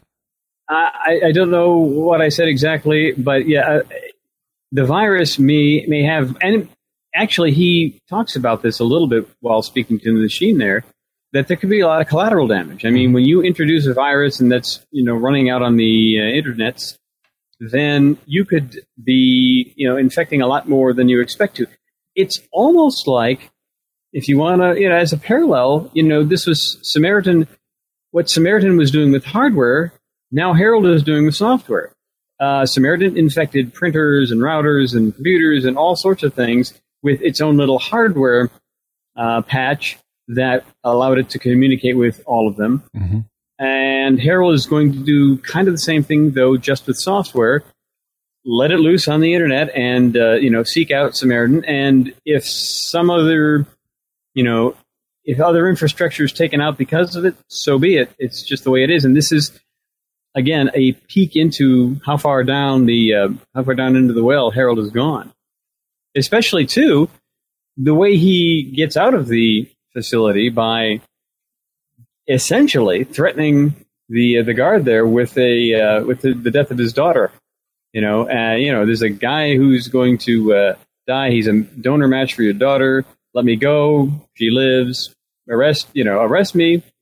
She's on the back of the list. Yeah, she'll die in 5 weeks. Wow. Yeah, that's pretty hardcore. That was very, very. I'm going to say out of character, but understandably so. Yeah, and go back to Elias's one of Elias's final words to Finch when he handed him that book. I mean, he's going to be a pot that boils over. So we'll see. I mean, he's definitely making some decisions that have been a long time coming and seemingly against his character. So yeah, but again, when you say against his character, it's in a good way in that they have definitely allowed us to see that build that happened. And it's really been really well done. And I like what you said about how the season might end up being like this episode, where all the parts were there, and we just didn't recognize them until the very end. And I agree with that. I have no idea how this is going to end. I know, the happily ever after ending, but that's not going to happen. No. Doesn't seem that way. Yeah. Well, that's the end of our discussion, and here we are, an hour and a half almost into this episode. I mean, there's so much to talk about, so many things to consider, and Dodge, I hope you don't mind that this is going to be another bit of a long episode because we still have surveillance and feedback to get into, but it's so good, so interesting to see all the things that are going on and still be so clueless. Here we are with 2 episodes left. Wow. Yep. All right, well, why don't you clue us in on some surveillance in the news? Alrighty, this came from Andrew Jeeves. The headline from The Intercept is "Facing Data Deluge," or Deluge, or Deluge. Secret UK spying report warned of intelligence failure. Well, let's see. A secret report, which apparently is not so secret anymore, warned that British spies may have put lives at risk because their surveillance systems were sweeping up more data than could be analyzed, leading them to miss clues to possible security threats. The concern was sent to top British government officials in an explosive classified document, which outlined methods being developed by the United Kingdom's Domestic Intelligence Agency to covertly monitor Internet communications. The security service, also known as MI5, which I'm sure you've all heard of, had become the, quote, principal collector and exploiter, close quote, of digital communications within the UK. But the agency's surveillance capabilities had grown significantly over the past few years. So the idea here, basically, in this article, is that if you're trying to look for a needle in the haystack, and you're vacuuming up every piece of hay you can find on the planet, that's a pretty big haystack to try to find the needle in. And so you're going to miss stuff. There may be multiple needles that you are not seeing. And so the UK is having this problem, and I'm sure other intelligence agencies for other countries, like the US, have the same situation. But they're just, like I said, vacuuming it all up as much as possible and say, okay, now if we need to find something, we can look for it. Well, do you have the computing power? Do you have the storage? So, yeah, this is, and they talk about a couple of specific issues. For example, 3 years after the report was authored, 2 Islamic extremists killed and attempted to decapitate a British soldier, Lee Rigby, on a London street. An investigation into the incident found that the 2 perpetrators were well known to MI5, but the agency had missed significant warning signs about the men, including records of phone calls one of them had made to an al-Qaeda-affiliated radical in Yemen, and an online message in which the same individual had discussed in graphic detail his intention to murder a soldier.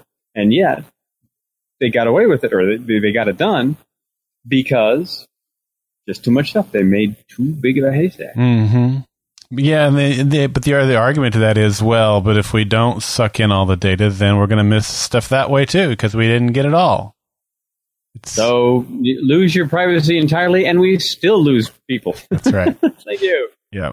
Yeah, I guess it's got to be a little more targeted, gang. Anyway, so there's our surveillance in the news for this week, and thank you again, Andrew Jeeves, for sending that to me, and this will be in the show notes at goldenspiralmedia.com/POI. All right. Now, as far as an update on our contest, we stand exactly where we stood last week. Unfortunately, because we lost Root, is what I was going to say. We didn't lose anybody else this week. We lost Root last week. Again, Elias was not part of the contest. We assumed him already dead, even though our guts told us otherwise.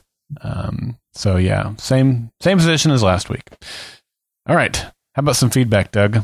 I'm ready for it. Well, let's get it kicked off with some audio. We have one audio this week, and it comes in from our good friend over in Worcester, Judy. Good afternoon, Daryl and Doug and everybody else. This is Chuchi Judy, the Polish blonde, calling in regarding episode 11, Synecdoche. I rated this 9 $50,000 entry fees to hang with POTUS. There's only one thing that really left me, the ideas that were percolating at the result of this episode is that, we've previously seen in the past, specifically the end of season 3, where Root had been in contact with some of the numbers, and they helped her to assemble those servers that would protect the identities of Team Machine from Samaritan. So seeing that this new team has popped up, it's not a new thing. It's really cool. So I wonder how long the Machine has been doing this. That's and I wonder if we're going to see any of these teams pop up over the next 2 episodes, the next 2 and last episodes of Person of Interest. That's a depressing thought, but it's a cool one as well. Anyway, that's what my thoughts were. I'm at work, so I'm trying to keep this brief. Thanks, guys, and see you on the flip side. And pronounce Worcester correctly, Daryl. Worcester. Come on. I get it right every week. Just like it's spelled, huh? That's right, Worcester. Really, she makes a great point, I think, in that we have now the DC team, but there could be countless other teams. What if they all converge? I'm not saying there's 100 of them, if need be. I mean, really, they have now written a way where Team Machine could be as many people as it needs to be in order to take down Samaritan here in these final 2 episodes. Yeah, maybe we're waiting for Team Machine San Antonio. That's right. That's Who right. knows? Yeah. Well, Dotch wrote into us, and he called this feed forward, not feedback. And thank you, Doc. We have to go back. Oh, no, I'm sorry. Hang on. Okay, so he says this. Think Ms. Groves and Ms. Shaw when you read this horoscope overview I compiled today. Okay. Symbolized by the image of 2 fish in an almost yin-yang pose, mysterious and alluring, most Pisces are extremely talented, even if differently motivated or enabled. They manage to spend most of their lives battling confusing conditions. Their symbol depicts one fish heading upward, the other pulling downward. This mirrors how Pisceans are frequently torn between 2 pathways in life, sometimes actually living 2 very different existences at the same time. Passionate and comprehending, Pisces has creative drives that are inextricably bound up with a deep sense of the human condition, and not just a pursuit of their own individual wants or needs. Their deep behavioral patterns characterize their personal manifest in life, an overwhelming urge to help those in need. Many Pisceans enter the field of medicine, nursing, social work, or assisting an all-powerful machine. The handicapped. Sensitive and receptive, Pisceans are extremely sensitive about emotions and pick up on the moods and the atmosphere around them. This sensitivity allows them to instinctively know what others are experiencing and need. Because of this receptiveness to outside influences, they may tend to feel victimized by circumstances, and that they have little say over the direction of their life. There you go.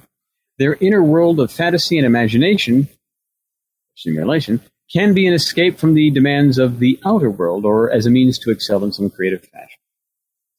So, he says, guys, I think this is Root and Samin to a T. I also think that we will see Samaritan adopt the Shaw persona in the end while the machine stands toe-to-toe with it as a very Root-like counterbalance in the overall equation. Maybe the series ends with both AIs deciding to do the good work while Greer and Finch are essentially unplugged from the various outlets that give them access to the AIs. An artificial intelligence détente. That's a very interesting idea. I don't think anybody's, vocalized that before, that the artificial intelligence to say, these humans, leave them alone. We'll do the right stuff. But I don't see Samaritan going there. I don't know. I don't either. But it's a nice thought. Thank you, Dotch. And Dotch, if you think that this episode's too long, you have yourself to blame in part because of your feedback you sent in. Just saying. Team Yellowbox wrote in and said, given the history of attention to detail this group displays, I'm surprised the opening credits didn't change this week, given the events of last week. I figured we'd hear Amy delivering the opening voiceover, either by herself or along with Greer's track. Quote, we're basically indistinguishable. I take comfort in that, end quote. So did I until this scene. I have to say I wish they didn't include the comments of separating Machine and Root and left fans guessing about who was talking Maybe use we instead of I at most, or keep saying she and her, because saying this is more machine than root or balance just makes her exit more depressing. At the core, the comment is true. Root and machine have always been extremely similar, but it's still sad this is more machine than, say, Mac root. Poor Shaw. Her opening was just so sad with the merry-go-round callback, wanting this to all be assimilation. I'm with her on that. The line from John to Fusco about her was great. Just because you don't see it doesn't mean she's not grieving. As we all know, Shaw does care. The feelings are just deep inside, like the voices on an old television set. A nice use of former number in this episode, by the way. All right. So, an old television set, so like staticky and black and white and fuzzy? I guess. We never had a black and white TV. We were in the color era, but it was, one of those that had, like the remote was me. Dad would say, hey. There you are. Put it on channel 34. We had these little dials for each little channel. You could kind of dial them in. A little push button. You had push buttons. Yeah. You had so my TV would max out at like 20 channels. You had to push the channel for each one. The knob told you what you had dialed that frequency into. That's right. And you had to find the 3 that you had. Yeah. It was just because there was 34 options didn't mean we had 30 or 20 channels. Or I was thinking the channel 34. That was one of our options. Yeah. But yeah, we had probably 4, 5, 9, 13, 25, 34, 43. I think that was our complete channel setup, however many that was. You're going to say 4, 8, 16, 23, 42. Yeah. That's right.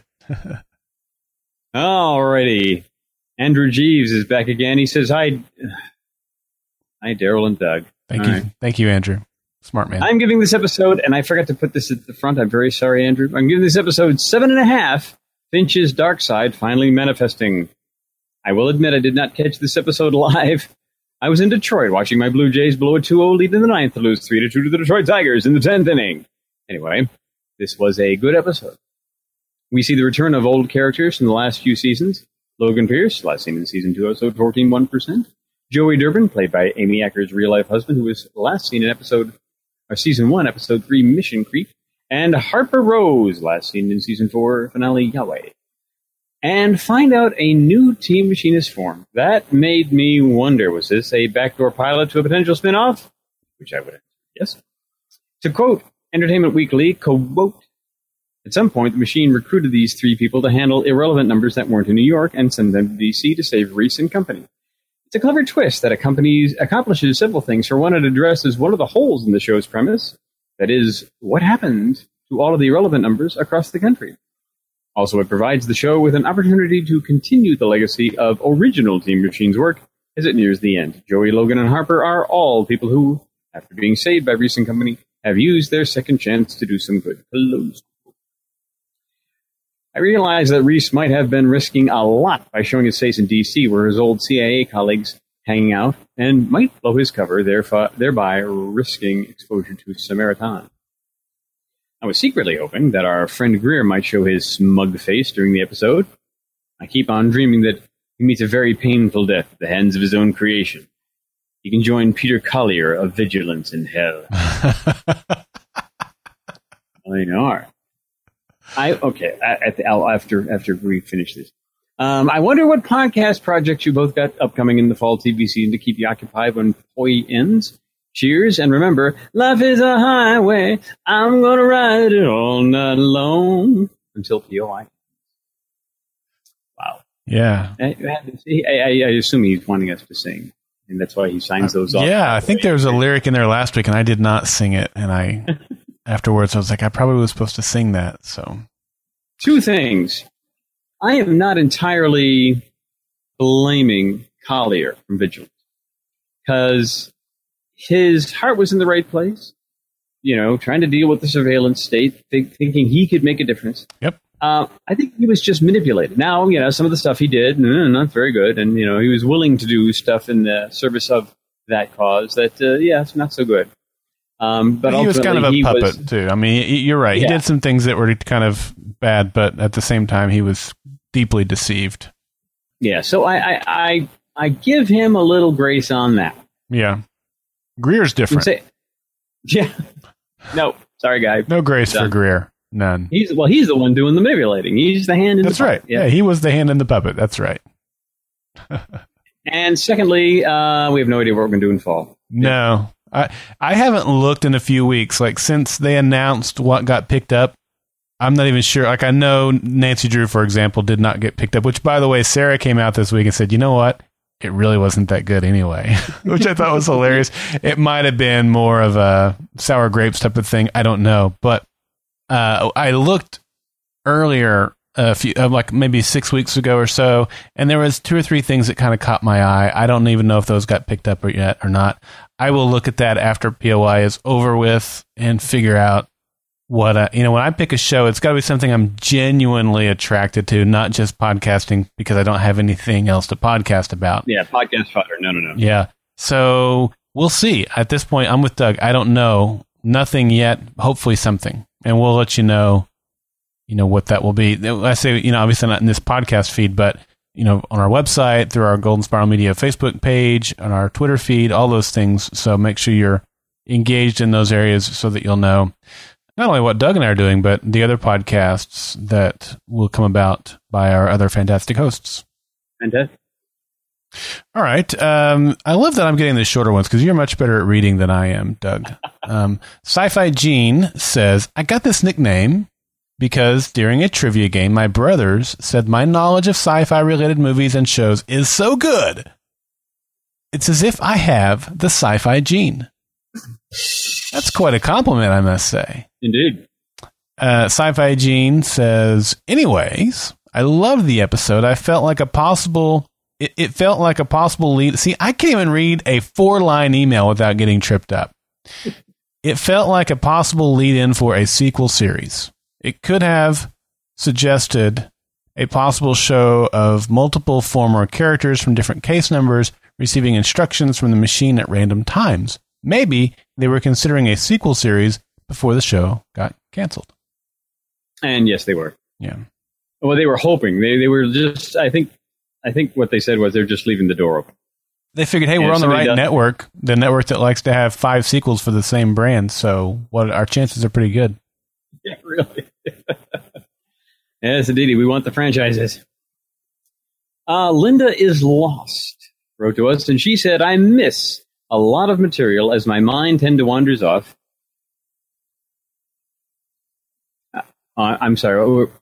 I can't. Where am I now? You're reading Linda's email. Okay. Sorry. Wanders off. Yep. When Finch changed his name to Osprey, and we didn't mention it earlier, but this is great. We didn't mention it because of this, so I wanted to save it for this. Yes. And he says to the cop, how did he get out of that thing with the cop? If you don't have a license plate, is he going to let you drive away regardless of what explanation you have? He didn't have his license either, which is really weird. Yeah, but on top of that. Yeah. There's no way he would have gotten off. Yeah. Wow. Anyway, when Finch changed his name to Osprey, I was all over it. I am an avid bird watcher, and I'm aware of the bird characteristics of the ones I see often. On visits to my grandparents' farm, I spent several hours turning over rocks, catching snakes and salamanders, and just lying on my back, quite often in a patch of poison ivy. Oh, nice. And watching the pair of ospreys who owned the telephone wire as they planned and then executed their dives. They worked together, planning the attack, and more often than not, they were successful. They are raptors, a type of hawk. They have pointed bills with a major overbite and are equipped with the talons and wing structure to make them perfect divers and the ability to rip their prey into appropriate portions.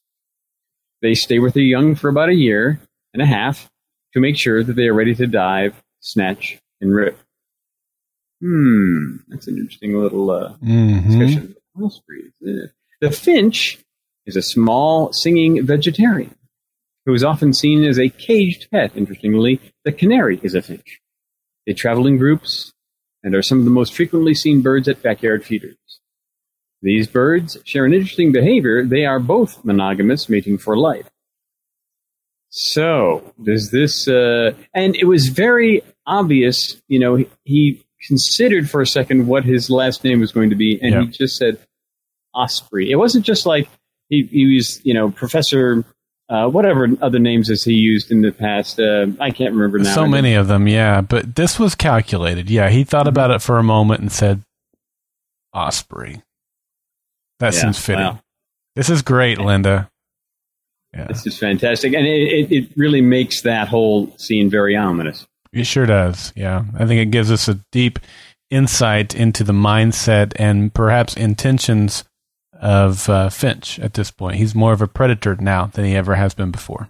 The songbird has been laid to rest. Now the predator is sitting on the line looking to swoop down. Ooh. You had to go into poetry. Yeah. Oh, I do have a way with words. It's a gift.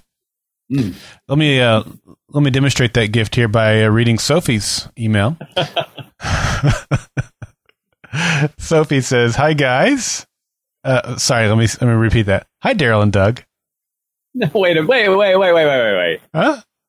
That's not what she said. Sure it is. No. Okay, she said, "Hi guys," not putting either name first. Thank you. Technically. What she meant was, "Hi, Daryl and Doug. This is the first time that I've got to make the feedback deadline this season because it's not available until Wednesday here in Sweden. And I rarely have time to watch it until the day after, but I'm glad I did because I have so much to say. I'm actually lost for words, but I loved the episode. It was such a great way to pick it up after the loss we experienced last week. The machine is recruiting now. That's awesome. I have to admit, I'm glad they explained who all these recruits were because I don't remember them. Maybe some people found it to be unnecessary, but I really appreciated it. I'll just stop and say I appreciated it too. Like the voice, the faces looked familiar, but I couldn't remember. Like, oh, that's the Facebook guy or whatever. Yeah. So yeah, I'm with you on that. Back to Sophie. She says, "I'm curious and anxious to see where Finch is headed, and I don't mean geographically. I'm personally not really fond of this Harold is the worst of them all storyline. I don't think it's true to his character at all. I don't buy that he's like a sober addict who could relapse at any time. I think of him as a true pacifist who doesn't want a gun because he doesn't want to use violence. That's why he hired John as the muscle. The only way that it feels true to me is that he's the quiet, peaceful one who finally had enough." And I think that's it. But I think you could also argue, Sophie, that he hired John to be the muscle and the gun, which still makes him the muscle and the gun because he hired the guy to do that. And he may just have wanted to keep his hands clean? Yeah. And, well, that wasn't his skill set. He has a certain set of skills. And he tried to do the muscle and gun, and it almost got him killed. So. Oh, yeah, that's right. Yeah. With this, back in the day. Yeah. Okay, back to Sophie. Sorry, Sophie. My mind keeps wandering. You call me Linda. She says, "This episode shows a different side of him, though, where he doesn't even flinch when threatening the life of someone's child. I get that the machine gave him the information, but it feels more like him just to offer the bribe and leave it at that, instead of finishing it off with the death threat, even if it wouldn't be him actually killing the child. I'm having trouble putting words into what I'm feeling, so I'll stop. I just hope the series ends with Harold being uncorrupted, regardless if he lives or dies at the end, and I hope we get to see more old characters who are now recruits in the final episodes. The team needs all the allies they can get at this point when Samaritan has recruited what seems like half the population." Really? I'm looking forward to the podcast. Take care, especially you, Daryl. Sophie. I might have ad-libbed a little bit of that outro, but it doesn't matter. It's a sentiment, I'm sure. That's what she meant. Oh, man. You see, this guy's running the show here. I told you I have a gift of words. I'm just, And he can edit it afterwards, you see, so doesn't matter what I say. That's right. And finally, Gary Anchetta wrote to us, and he said, 2 seasons ago, we got a conclusion where our 4 protagonists were made invisible to the machine, but really there were 7 people who were made invisible. We still have 3 programmers out there whose job it is to be the resistance. They're holed up somewhere in an apartment. Where are those 3 guys? Mm-hmm. And we have the Sit Man, this guy who's been working for Samaritan, but whose number came up, and who, at his core, is a sympathetic guy. He's talking about Jeff. My theory that at the end of this show, no one is left. Greer is dead. Samaritan has been demolished. Shaw has sacrificed herself. Finch has had his happy ending. The Man in Black has gone away. Man in the suit. The Man in Black is right. Man in Black is from Lost. Was it? Oh, that's right. Yeah, yes. Although you're right, the Jet Pirate Roberts was definitely dressed in black. The Man in Black, yeah. And he takes no prisoners. We're pulling in all of these things here. It's inconceivable. Even Fusco has put away his earpiece for good and is now Lieutenant Fusco and full-time dad. Okay, so when you say no one is left, it means no one is left on the team. That doesn't mean they're all dead. Thank you. Meanwhile, what did he say? Oh, yes, with the head dead, the machine still has to dismantle Samaritan operatives, some of which have come to her side. She brings back the programmers who are there to rebuild. Maybe we keep Harper Rose, but we also bring on Root's assassin, who is looking for redemption. This is the group that the computer is talking to, bringing them up to speed and helping them understand why they are here and how they can find redemption. Because in the end, Person of Interest is about redemption. And what better way to do that than to redeem Samaritan's agent? That's an interesting idea. Mm-hmm. Yeah. That's interesting. Because we just talked about how we're really Next Snap is his future, but that's really compelling.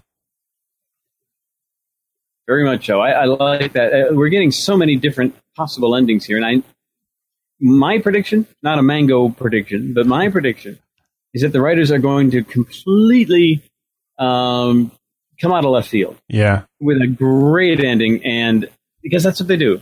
They have just done that over and over again, and so I have full faith and trust in them. So there you are. Yep, I completely agree.